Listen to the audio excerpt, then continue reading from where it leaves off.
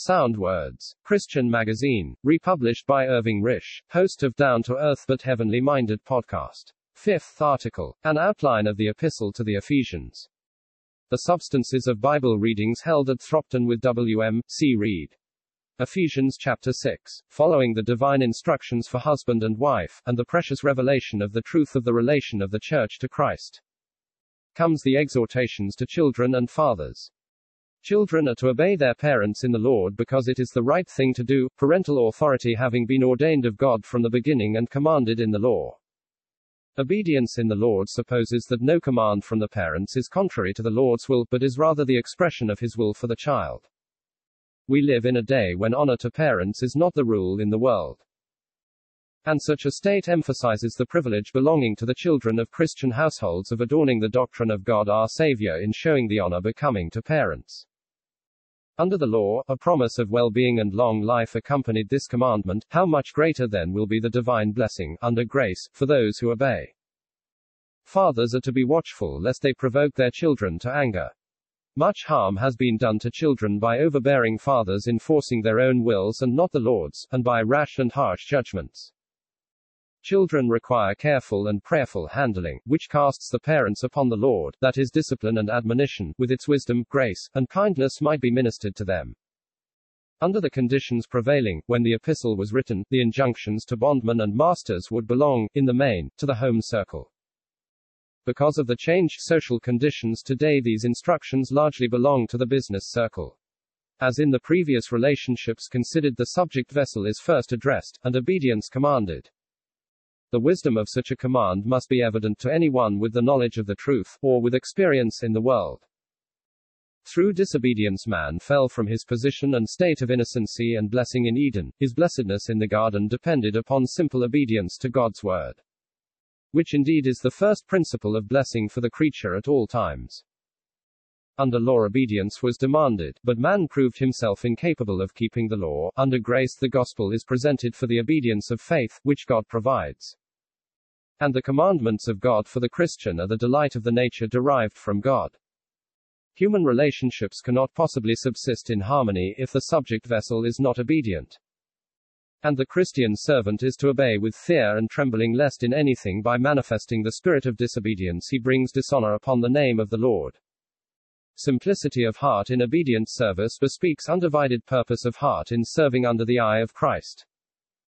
The man of the world works better when his master's eye is upon him and upon service readily seen, but the Christian, doing the will of God, serves as well in the master's absence and in things unseen. Such service is from the soul, wrought ungrudgingly with goodwill as to the Lord, his heavenly master, and not as unto men. Although the earthly master may not reward the good and diligent service rendered, the Lord will richly recompense the most menial task performed under his all-seeing eye. What an incentive this is to labor heartily in the ordinary duties of life. Here we read, "Whatever good each shall do, this he shall receive of the Lord." In Colossians the truth is complementary. He that does a wrong shall receive the wrong he has done. It may be said that these injunctions were for slaves, and while this is true, the spirit of what is enjoined should surely characterize every believing servant. Masters are to realize that the heavenly master of their servants is their master too, and their conduct should be ordered accordingly. If the Lord is going to repay good with good, they ought to do the same, for it is surely the privilege of the saint of God to follow in the steps of his Lord and Master. Nor should threats be used, for these are usually made in temper, and if not carried out, authority is weakened. If threats are carried out to maintain authority, it is often to the hurt of both master and servant, so that it is better to maintain discipline by wiser methods than with threats. God has no respect for persons, so that whatever our position, whether master or servant, we are to keep this ever in mind. The man who heeds these exhortations will be the best master or the best servant. We have been considering the features of the new man manifested in the public testimony, where the saint's relations with his neighbor are prominent, in the home circle, and in the business circle. Now we are about to consider how the features of the new man are connected with the conflict into which we have been brought.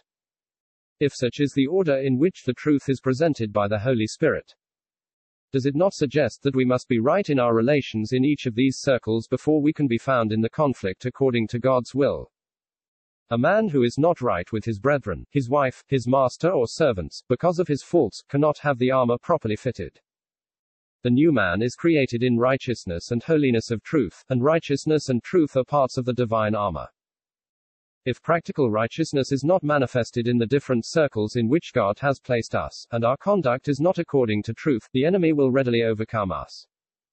Is it not in these circles that the armor of God is fitted, and we prepare ourselves for spiritual conflict? Finally, brethren, indicates that what we have considered leads to this climax: we are to be strong in the Lord and in the power of his might. Of ourselves we are no match for the enemy, but the Lord has met and overcome him. And if we are strong in him, our very weakness will but make way for the only power that can defeat him. The might of his strength has been displayed in his going down into the domain of the enemy, in overcoming him, and in leading captivity captive. We have to meet a foe whose power has been broken, but who seeks to overcome us with his wiles. In the strength of him who defeated the enemy, and with the whole armor of God on, we need not fear the foe. When Joshua met the man who was going to bring down Jericho, he learned that he was the captain of the Lord's host, and so long as Joshua and Israel relied on him, they defeated the enemy. Relying on themselves, they fell an easy prey to a few men from Ai, and to the wiles of the Gibeonites. Our struggle is not with flesh and blood, so that natural weapons will avail nothing. Our foes are principalities and authorities, the universal lords of darkness, the spiritual power of wickedness in the heavenly places. Here are unveiled the great forces of evil that influence this world in its hateful opposition to all that is of God, powerful spiritual beings, wielding mighty diabolical influence over the minds and hearts of men. These have immense spheres of spiritual authority which have become alienated from God in their fall, authority used to oppose God and to thwart his designs for the blessing of men. From their heavenly spheres of rule they bring the darkening influence to bear on men whose hearts are filled with hatred against God, who become their willing instruments for opposition to God's testimony. Such is the moral darkness in which man is found, his mind blinded in willful ignorance of God, the prey to wicked spirits, and pursuing a course that leads to eternal ruin. In the conflict, this dreadful array of evil is against us. We meet the wicked spirits as we seek to enter into God's presence for communion with him regarding the rich spiritual blessings he has given us in Christ in the heavenly places. We meet their human agents down here in seeking to earnestly contend for the faith once delivered to the saints. If we compared the opposition of the forces of evil with our weakness, we might well be dismayed, but in the presence of the Lord and the power of his might the great giants disappear. Against such foes we must have the panoply of God if we are to withstand in the evil day in which our lot is cast, a day that will last till the conflict is over. First we must withstand the assault of the enemy, then there are the things to accomplish in the conflict for God. And having done all, we are to stand in possession of what we have secured in the conflict. Like Shammah, one of David's mighty men, who stood in the midst of a plot of lentils and delivered it out of the enemy's hand. Shammah withstood the enemy, secured the plot, part of God's inheritance given to his people, and stood there in possession. There is no opportunity in this warfare for putting off our armor. Our foes are wily and vigilant. If we are definitely set for the Lord's interests, the enemy will soon make his presence felt, and if we overcome him in the Lord's strength, we should watch against his seeking to regain from us the ground he has been forced to relinquish, or perhaps something else that we have held for God. Is it not through lack of watchfulness that we so often and so sadly fail? Flushed with success, there is the danger of endeavoring to stand in our own strength in the ground taken from the foe in the strength of the Lord, and thus expose ourselves to one for whom we are no match in ourselves. Standing is therefore the great thing for us, but we can only stand if we are properly equipped by God. Now we have the parts of the panoply of God, in which we are to stand in the conflict. First of all, the loins are to be girt about with truth. Truth in the inward parts will regulate our whole course, and enable us to carry out God's will. Every inward spring of the moral being contributes to express what we really are, and unless all our desires, thoughts, and feelings are affected by truth, yea, protected by truth, the enemy will get a point for attack. And we cannot stand for God if we have wrong thoughts of God, or wrong feelings about him, or if selfish desires and wrong motives control the life. Truth in the inward parts comes through communion with God, by feeding upon the Word, which in communion the Spirit forms in us, giving that moral state which protects against the attacks of the enemy. The heart is the center of the moral being, and it becomes us to be guarded against anything that would lower the moral tone of the life, which so largely depends on the condition of the seat of the affections. Righteousness is to be our breastplate, protecting the heart as regards the conscience, for we must be right in our relations with God and with men to maintain a good conscience. If we would stand in the presence of the foe, Paul exercised himself to have a good conscience without offense in everything towards God and men, which surely means he always sought to have the breast protected with the breastplate of righteousness. A man with a bad conscience is of no use for meeting the enemy, for the enemy can readily engage such with his own failure and easily overthrow one whose heart condemns him. Will a man with a bad conscience seek to possess the portion in the heavenly places that God has given him in Christ, or endeavor to maintain the height of the calling wherewith God has called us? How very important it is therefore to allow nothing in the life that will affect the conscience, and so allow the enemy an unguarded spot for his fiery darts. Of wisdom, it was written of old, her ways are ways of pleasantness, and all her paths are peace. This is the path for the Christian. Peace is to mark all his steps in the shoes brought to him by the gospel. The gospel not only brings good news of peace made by the blood of the cross, and of peace with God for those who are justified by faith, but exhorts us, if possible, to follow peace with all men. What a contrast this is to the ways of men naturally, of whom it is recorded, the way of peace they have not known.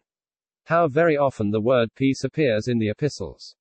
One of the marks of the kingdom of God is peace. We have been called to peace in one body, and we are to seek peace and ensue it. Will a quarrelsome Christian, engaged in fleshly contentions, be able to meet the subtle foe? His fleshly contentions are no match for the enemy, and the state of heart of such a disposition leaves room for the inflamed darts of the wicked one. In Christianity nothing is to be done in the spirit of strife, but in the spirit of him who was meek and lowly, whose every step was peace.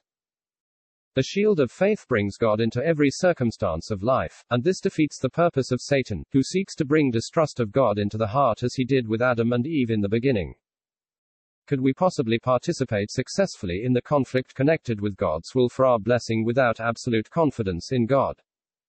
Unflinching confidence in the might of Christ's strength and in the goodness of God will quench every inflamed dart the enemy can produce. Faith relies on Christ who has already met and defeated the foe, bring him in, and every wicked suggestion of the enemy is dispelled. When the spies brought to Israel the report of the land, of which they said, surely it floweth with milk and honey, they said also, we are not able to go up against the people, for they are stronger than we. They had not taken the shield of faith, they forgot God, they were not strong in the Lord and the power of his might. But Joshua and Caleb were men of another sort, they had the shield of faith, and quenched the inflamed darts of the wicked one, saying, if Jehovah delight in us, he will bring us into this land, and give it us, a land that flows with milk and honey. Protected by the helmet of salvation, the thoughts are engaged with what God has accomplished for us and will yet accomplish. The mind has a very important place in divine things, and has to be guarded against the enemy. In the quiet confidence and consciousness that the issue of the conflict is with God, we can lift up the head in the presence of all evil, knowing that God has already given us part with Christ. He has blessed us in Christ, and soon will bring us home to heaven to be with him and like him forever.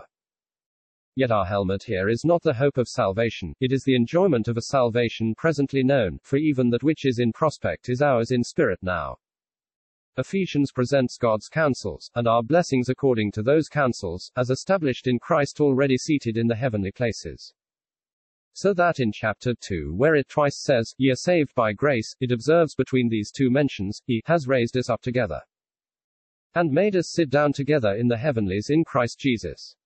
What a salvation to engage the mind, our place is even now in Christ in the heavenly places. Thus engaged in mind, our thoughts are protected from the evil one, and we can go forward to occupy the divine ground for the glory of God and our own spiritual enrichment. God's word is the sword of the Spirit, a weapon against which Satan has no defense. See how the Lord Jesus used this mighty sword when Satan confronted him in the wilderness. Thrice did he say, it is written, and the wicked one left him for a season. To use the sword of the Spirit, we must know the Scriptures, but there must also be the spiritual condition, through living communion with God, to be able to use the sword aright.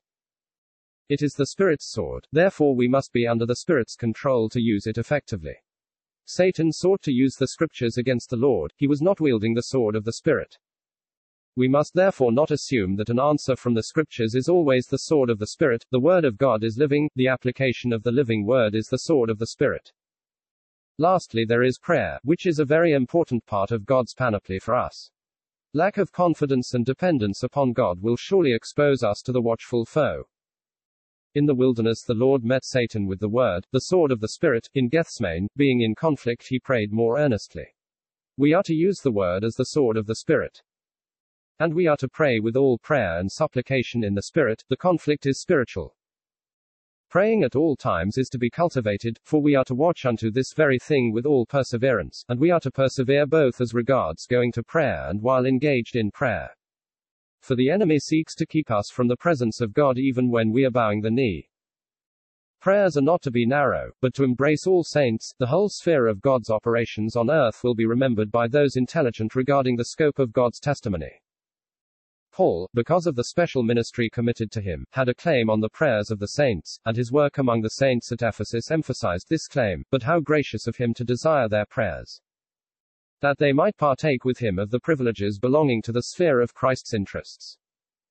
The apostle especially requested their prayers that he might be given utterance to announce with boldness what lay upon his heart, the mystery of the gospel. This was Paul's unique ministry. He spoke of my gospel, for in his preaching there were revelations ministered only by him, preaching which presented the glory of God and the glory of Christ. Deeply embedded in the gospel preached by Paul is this great mystery, which was also his peculiar ministry, which disclosed the eternal secret of the heart of God in announcing rich, heavenly, and eternal blessings for the church in closest union with Christ. On account of preaching this glorious truth, Paul, Christ's ambassador in this world, was bound with a chain. How very solemn for the world to treat thus the representative of the heavenly Christ, who held out to them nothing but divine blessing. Spite of his circumstances, the apostle wishes to be bold that he might speak becomingly of this wonderful theme. Knowing the concern of the saints for him, and desiring that they might be encouraged, Paul graciously sent Tychicus, the beloved brother and faithful minister in the Lord, to tell them all about him and his concerns. He then seeks for them peace with love and faith from God the Father and the Lord Jesus Christ. On leaving his own, the Lord left them his peace. Paul would have the saints to enjoy this peace. All that we have is the sovereign gift of God, and comes to us through the Lord Jesus Christ. The final word invokes grace on all who love our Lord Jesus Christ in incorruption, the grace that will enable us to enter into the wonderful revelations given in this epistle, and to answer to the exhortations for the expression of the heavenly light in every circumstance down here. W.M. C. Reed.